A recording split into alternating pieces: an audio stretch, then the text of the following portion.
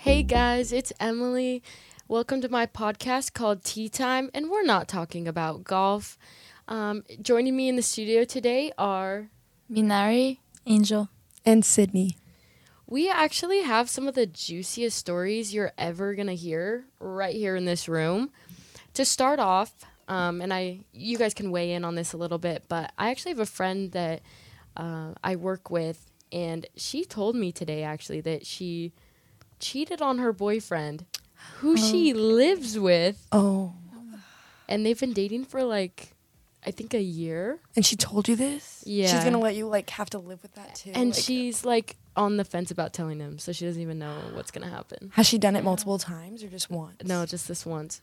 Oh my gosh. But she justifies it because he cheated on her first. Oh, slay. Oh, okay. So Well, do you think get that it. automatically makes it fine or no? Well, was it one of his friends?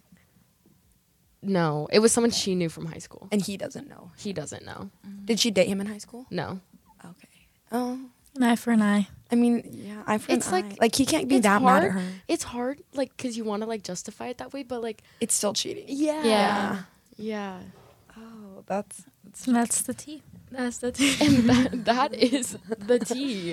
Do you guys have any tea you'd like to share? Yeah, I do. So last weekend we have chaos, and then me and my friends went there, and then I was not with her because I lost her, and then she also lost us, and then so she found one of the guy, and she was making out with him, and then after that, so she also hopping around. She lost him, and then once she find him, he was with other girl, and he was making out with other girl. So she was the shook. Ew.